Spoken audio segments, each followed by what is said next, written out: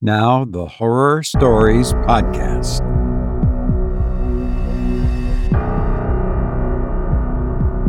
Welcome. I'm so glad you're here. I'm Robert Crandall, and I read stories of dread, the macabre, and murder. Stories like the one on this episode. Yes, it's creepy. But first, we have some Buy Me a Coffees to thank and a listener nightmare. Thank you, John and Valerie. Both of them bought me 5 coffees. Each, that is. I wanted to, man, thank you so much. It really helps defray the expenses of the podcast, and I really very, very much appreciate it. John says he listens every day at work in the construction business. And I want to thank you so much, John, for your support. This is not the first time John has bought me a coffee. And then Valerie, an Italian listener, all the way from Italy. Yeah, that's pretty much where Italians live, isn't it? Okay. She also bought me 5 coffees, and all of this around Christmas time. And she also sent me a note and a nightmare. And she says, "Dear Robert, I'm happy to know that your last medical test went well, and I was so very sorry to hear about your illness. It mustn't be easy. Be strong and positive." Well, thank you, Valerie. I was very encouraged by the last visit to the doctor, and I feel very good. And thank you so much for your kind words. She also goes on to say that I've never been much interested in horror stories. My father is a big fan of Dario Argento, but that's too violent for my taste. But in 2016, I was looking for new podcasts, and I ran into yours, and I thought I'd give it a try. What a surprise. It was something charming and totally different from my experience. It was all about suspense, supernatural, and mystery, which I enjoy the most. And she says horror literature is really fascinating. Then she says for a couple of years, I stopped listening to the podcast. I changed jobs and then got back into things. And I realized I missed my 2 favorite podcasts, which was yours and a scientific one. And so I started listening again, and it was like coming home. Well, welcome home. It's nice to have you with us, Valerie. And she says, I even bought a Lovecraft book and an illustrated version of Tales of Mystery by Poe. Wow, that would sound really interesting. And she says, I don't usually have nightmares of the horror kind, only of the anxiety type, like running without ever reaching a destination. I do have plenty of weird, mysterious dreams, like this one. She says, I was about to check into a hotel. The hall was large and pretty dark. There was a woman on a desk and another person nearby in the shadow, which I could not identify. And his presence, or that person's presence, disturbed me. Suddenly, I felt a strong feeling of discomfort, and I had no idea why. I just wanted to leave. I didn't remember the reason why I went there in the first place. I looked around. I saw a door opened on the wall on my left. Something was on the floor. I went there, and it was a frog made of gold and about the size of my hand. I grabbed it and turned to the exit door. Nobody said anything, so I went out, always with the feeling of discomfort in my heart. Outside, there was a white driveway, and at the end of it, I saw a door gate inside an arch that was standing by itself. The gate closed, and I did not see on the other side. It was a cloudy day with a plain white sky, and everything looked a bit grayish and sad. I walked down the driveway and reached the gate. I opened it. Incredibly, on the other side, it was pouring rain. and I found myself just on the coast of Garda Lake, which, by the way, is not far from where I live. The frog got wet, and it became green and alive. It jumped off my hands into the water and disappeared in the lake with a few splashes. I felt happy and relieved. A few months later, I had a similar dream, only this time I found stone turtles in my grandmother's house and for some reason decided to drop them in a nearby stream of water. They became alive and swam away. I don't know, maybe it's some kind of message that I've been sent. I certainly need to look for water. What do you think? Do you have any idea? Well, Valerie, she says, I'm wishing you the best of luck and everything. A big hug, Valerie. Well, Valerie, here's a big hug right back at you. And I'm sorry, I don't know what that means. I'm not good at interpreting dreams, but thank you for your kind words and for sending that in. And if you have a nightmare or strange dream of any kind or something unusual happened, send it to myhorribledream@gmail.com. And we'd like to read it on the show and share it. Now, for our feature story. A man commits murder and is haunted with guilt that drives him mad. The way he deals with it is very strange. I hope you enjoy The Avenging Phonograph by E.R. Panchon.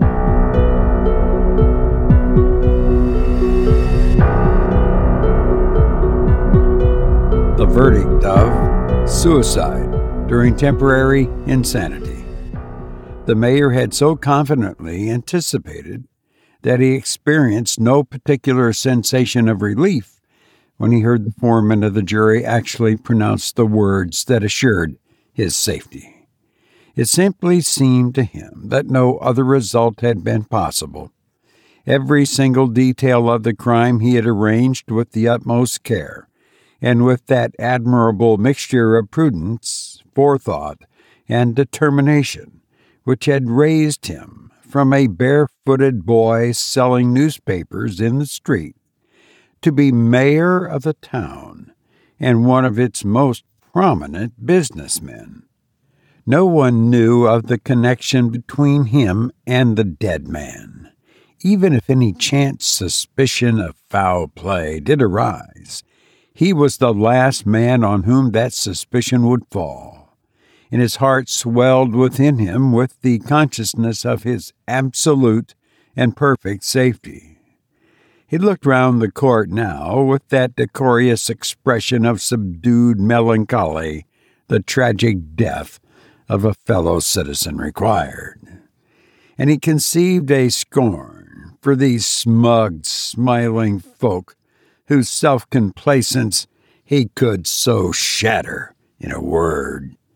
If I were just to jump on a chair and say, "This man was murdered, and I did it," he thought to himself, how they would all stare and shudder. A grim smile touched his firm, set lips, and he was so confident in his own strength that he even played a little with the idea, picturing the horror and consternation of the crowd before he set the thought aside. The court was clearing now, and he went out with the others, who respectfully made way for his worship.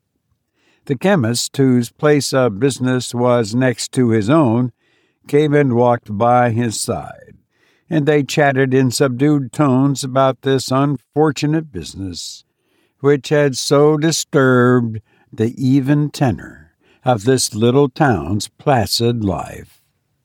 Yes, but the way he took to die, the way of it, insisted the chemist.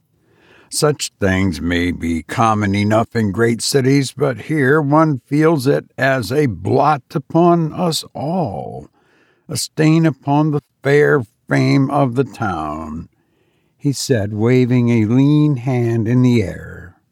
"It is certainly most regrettable," said the mayor, "but still no one knows what troubles he may have had." But the chemist would not be placated. He hinted that he wished the jury had brought in a verdict of felo de se.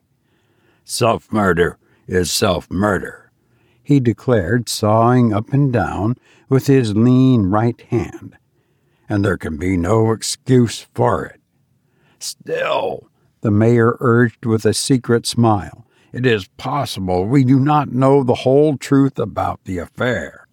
"We know enough," said the chemist with severity. "Besides," he added thoughtfully, "he owed me 9 7/10, which I suppose now I shall never get." The mayor agreed that recovery of this debt was doubtful, and as the chemist turned to enter his shop, he glanced after him with amused scorn. "By Jove," he said to himself lightly, "I have half a mind to tell him, just to see him shiver. The chattering fool, how he would gasp if he knew." It amused him greatly to think of the look that would spread over the chemist's lean and hollow countenance if he knew the truth, and he allowed his mind to play with this fancy for some minutes. He went up to his office and answered 2 or 3 business letters, but he felt he had earned a holiday, and he returned home early. After dinner, which he ate with a keen appetite, he sat down with a good cigar and a glass of weak whiskey and water, and in his mind he went over the whole affair again. In the evidence given before the coroner, there had been various mistakes and small discrepancies, all of which he had noticed with keen interest.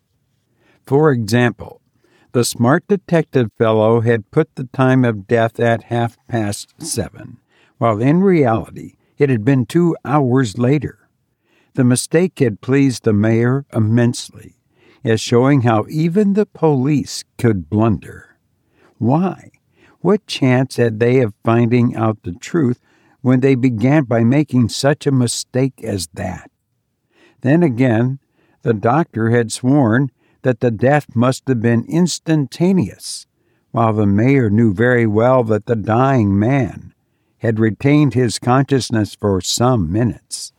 He had lain and looked up at his slayer, and in his fast glazing eyes had been a stare of wild amazement, not reproach, not accusation, not anger or threat, only absolute astonishment. Even his victim in this very moment of death, reflected the mayor, had not been able to realize his guilt, and this thought pleased him so much that he burst into a harsh laugh. His wife, mild and frightened, sat opposite to him, engaged as usual with her knitting, and the unexpected sound so startled her that she actually spoke without being spoken to. "This suicide," she said, "is very terrible, is it not?" "A stain upon the fair fame of the town," he answered, mocking the babbling chemist. He always permitted himself more license when alone with his wife than at any other time, for he knew the awe in which she held him, and his imitation of the chemist's tone was palpable. "Self-murder is a dreadful crime," he said. "Dreadful," she agreed. She dropped a stitch in her knitting and paused to pick it up. "Dreadful," she sighed again. "And I suppose the dear rector will not permit him to be buried in the churchyard," and her amiable and vacant countenance took on an expression of the deepest horror. "I expect not," said the mayor, and for the first time a real desire seized him to tell his secret, for there was a latent cruelty in his nature that now was wakening to stronger life, and he perceived quite plainly how if he told her she would gasp and shrink before the dreadful knowledge, and stare and mutter and presently die, crushed beneath its awful weight. But he set aside the thought, for to speak would be to imperil his own safety. He sat in silence, sipping his whiskey, and his thoughts were pleasant. What if there was one lay dead, branded with the name of suicide? Self-preservation was the first law of nature, and he merely removed a man whose existence threatened his own. Even if there were a God, a point on which the mayor entertained the gravest doubts, surely he must see quite clearly that even by the silly standard of the world the mayor was certainly no worse than anyone else, and probably a great deal better than most. He finished his whiskey, yawned, and observed that it was bedtime. Really, the day had been more trying than he had quite realized, and he felt tired. As he undressed, he pushed the window open and leaned out, enjoying the fragrant sweetness of the night air. He was not used to notice such things, but tonight he did. It all seemed wonderfully quiet and still. This little town that slumbered there so peacefully in the kindly darkness. And then it came into his mind how he could shatter all this peace and serenity by just opening his lips and shouting a certain thing aloud. How they would all stir and buzz like an overturned hive of bees. A policeman passing by paused to throw the light of his lantern over the house, and the mayor called down to him. "A nice evening, Tompkins," he said. "Anything stirring?" "Yes, your worship, a lovely night," answered the man. "No, your worship, nothing stirring. Good night, Tompkins," said the mayor. "Good night, your worship," replied the man. He went stolidly on his way, and the mayor listened to his heavy and slow steps dying away in the distance. It amused him to reflect how different the man's demeanor would have been if he had only known. But he did not know, and he never would, and there lay the joke, and the mayor was so confident in his own strength that again he was able to play with the idea of dropping into the police station and telling them all about it, till he fell into a gentle and quiet slumber, from which he awoke next morning happy and refreshed. He felt in extra good spirits. When he got to his office, he found intelligence waiting him of the unexpectedly successful completion of some business that would mean a really large sum of money in his pocket. If this had only come a week ago, he reflected, perhaps he might be alive today. But after all, it is as well as it is, for I remember, thought the mayor, that he always annoyed me. Later, he went to a meeting of the council and listened to an interminable discussion on the late sad event which had so disturbed our town and cast so dark a stain upon its fair fame. This phrase was the chemist's contribution to the lengthy argument about the most fitting successor to the office the dead man had held. Some wanted the office that had been so disgraced abolished altogether. The mayor listened to it very patiently, amusing himself by picturing the different expressions that would come on each man's face if he were to rise and say, "But all your talk is founded on the belief that this man committed suicide, whereas, in truth, I killed him." But this time, bored by the long discussion, he played with the thought so long that suddenly he was aware of a quick fear lest it should change from an amusement to a necessity.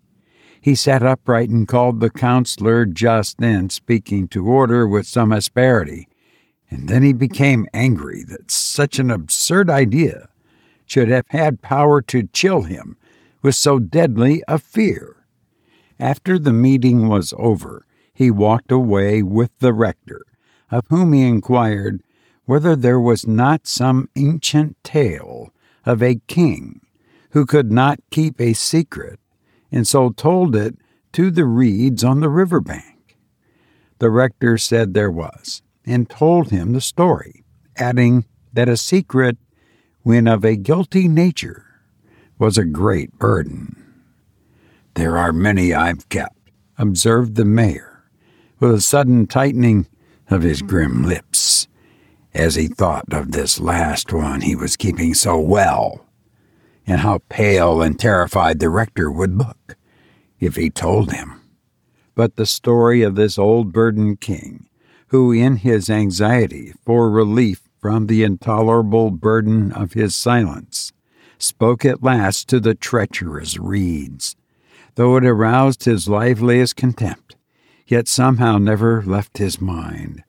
He found himself thinking of it intently one day, as he stared into the window of a local bicycle maker who also dealt in phonographs.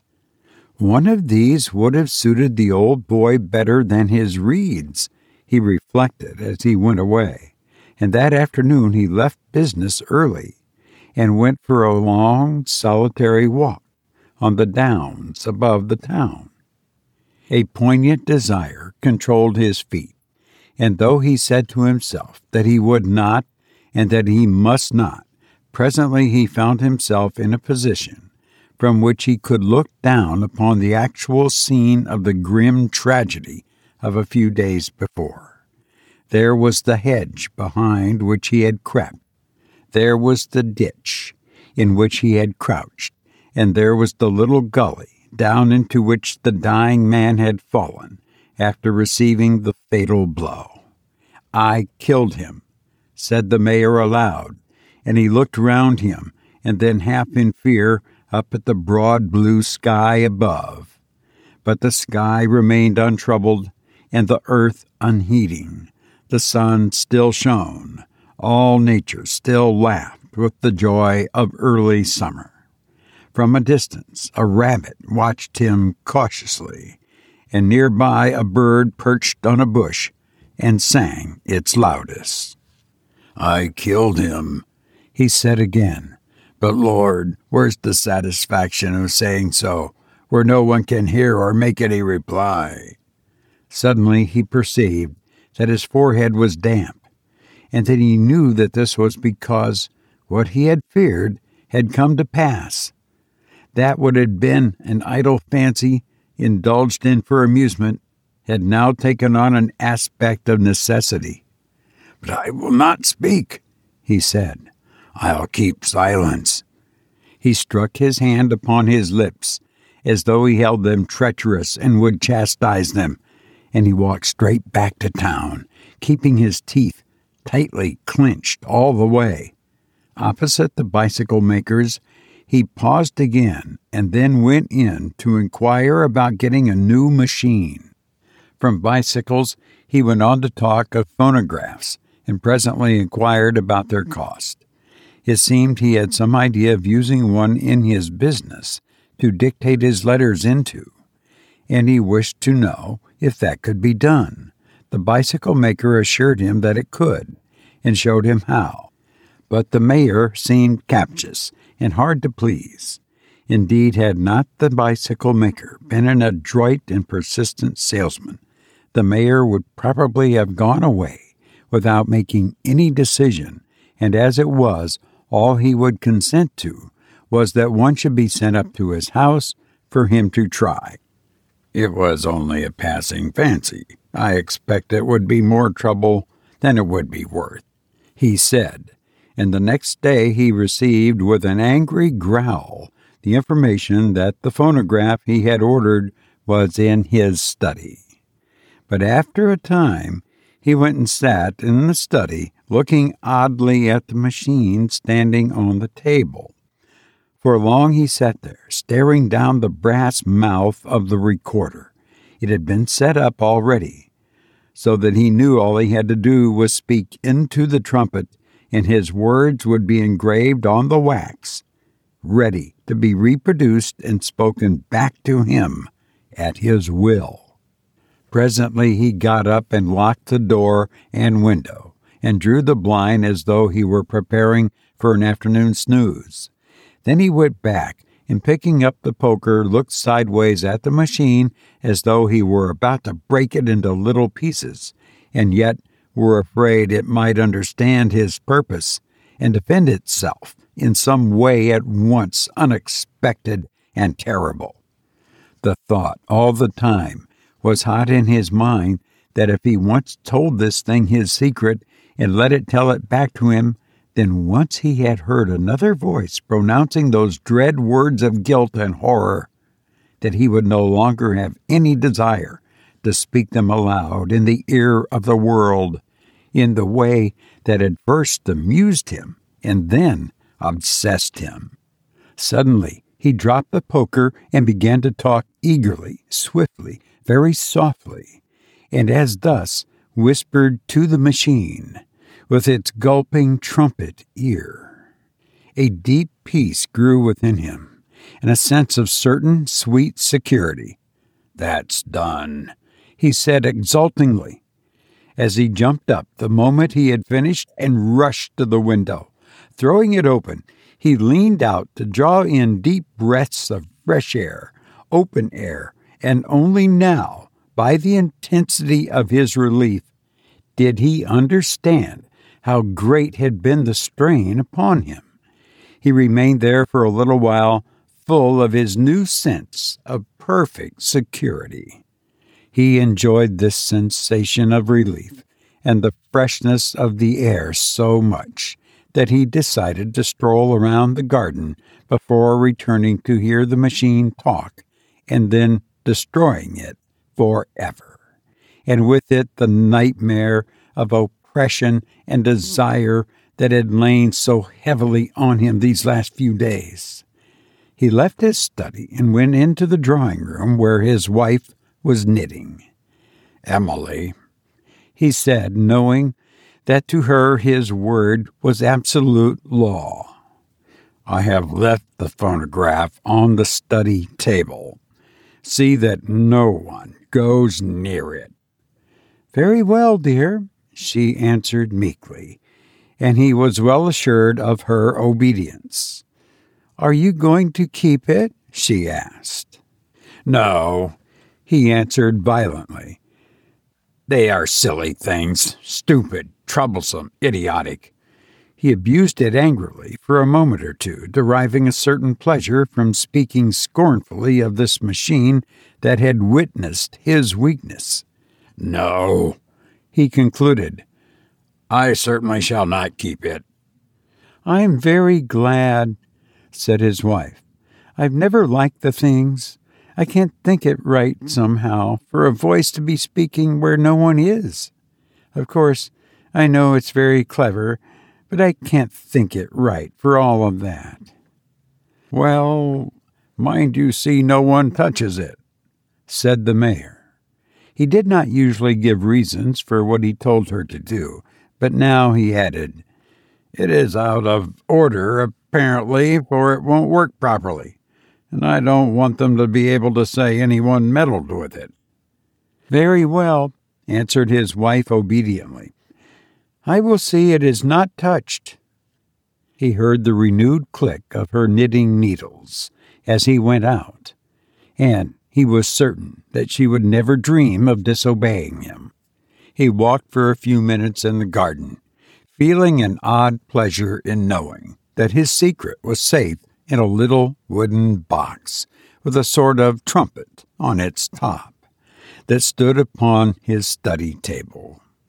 It was good to know the secret was there and no longer on his mind, and good to know, too, to know that in a moment he would return and destroy the box and it together forevermore.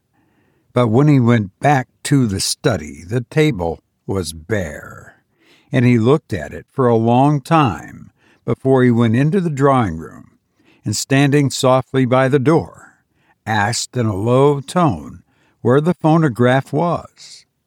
"Oh, the man came for it from the shop, dear," his wife answered, as still her knitting needles clicked placidly on. I told him you said it was out of order, so he took it away. He said he would soon put it to rights, and he wanted to know if he might bring another one instead. The mayor did not answer, but he came nearer to her, going cautiously, holding by the wall, and she watched him as the deer watches the crouching tiger. For it was in his mind that he would kill her, and somehow she understood that quite distinctly. Neither of them spoke as he drew unsteadily nearer, and then she leaped up and fled, with her ball of wool bounding grotesquely behind her. She fled, only knowing that she was very greatly afraid, but he made no attempt to follow her. She never stayed till she reached her mother's house, where she spent the night. But in the morning she came back, arriving just as some men brought in the unpleasantly wet body of the mayor that they had just taken from the river, from the pool a little below the old mill. "For my part," said the bicycle maker later that day, "I'm certain he was not right in his mind, for yesterday night he sent back a phonograph he said was out of order, and when I came to look at it, I found it had never been started. Now," said the bicycle maker indignantly, "can a man be in his right senses when he talks into a machine without setting it going, and then says it is out of order because it makes no record? For my part," returned the chemist, "I regard it as a stain upon the fair fame of the town. I wonder who the council will appoint mayor." Personally, he considered he had the best right to the position, but the bicycle maker expressed no opinion on the subject. For his part, he thought the builder round the corner, his brother-in-law, ought to be offered the post. As for the late mayor's wife, she put up a specially fine monument to his memory, bearing the text, "He giveth his beloved sleep." Later on, she married the chemist. You've been listening to The Avenging Phonograph by E.R. Pancham. I hope there are always stars in your sky, peace in your heart, and wisdom in your thoughts. I've enjoyed being with you, but now I must go. But I hope to be with you again soon. Please be well, and thank you for listening to me.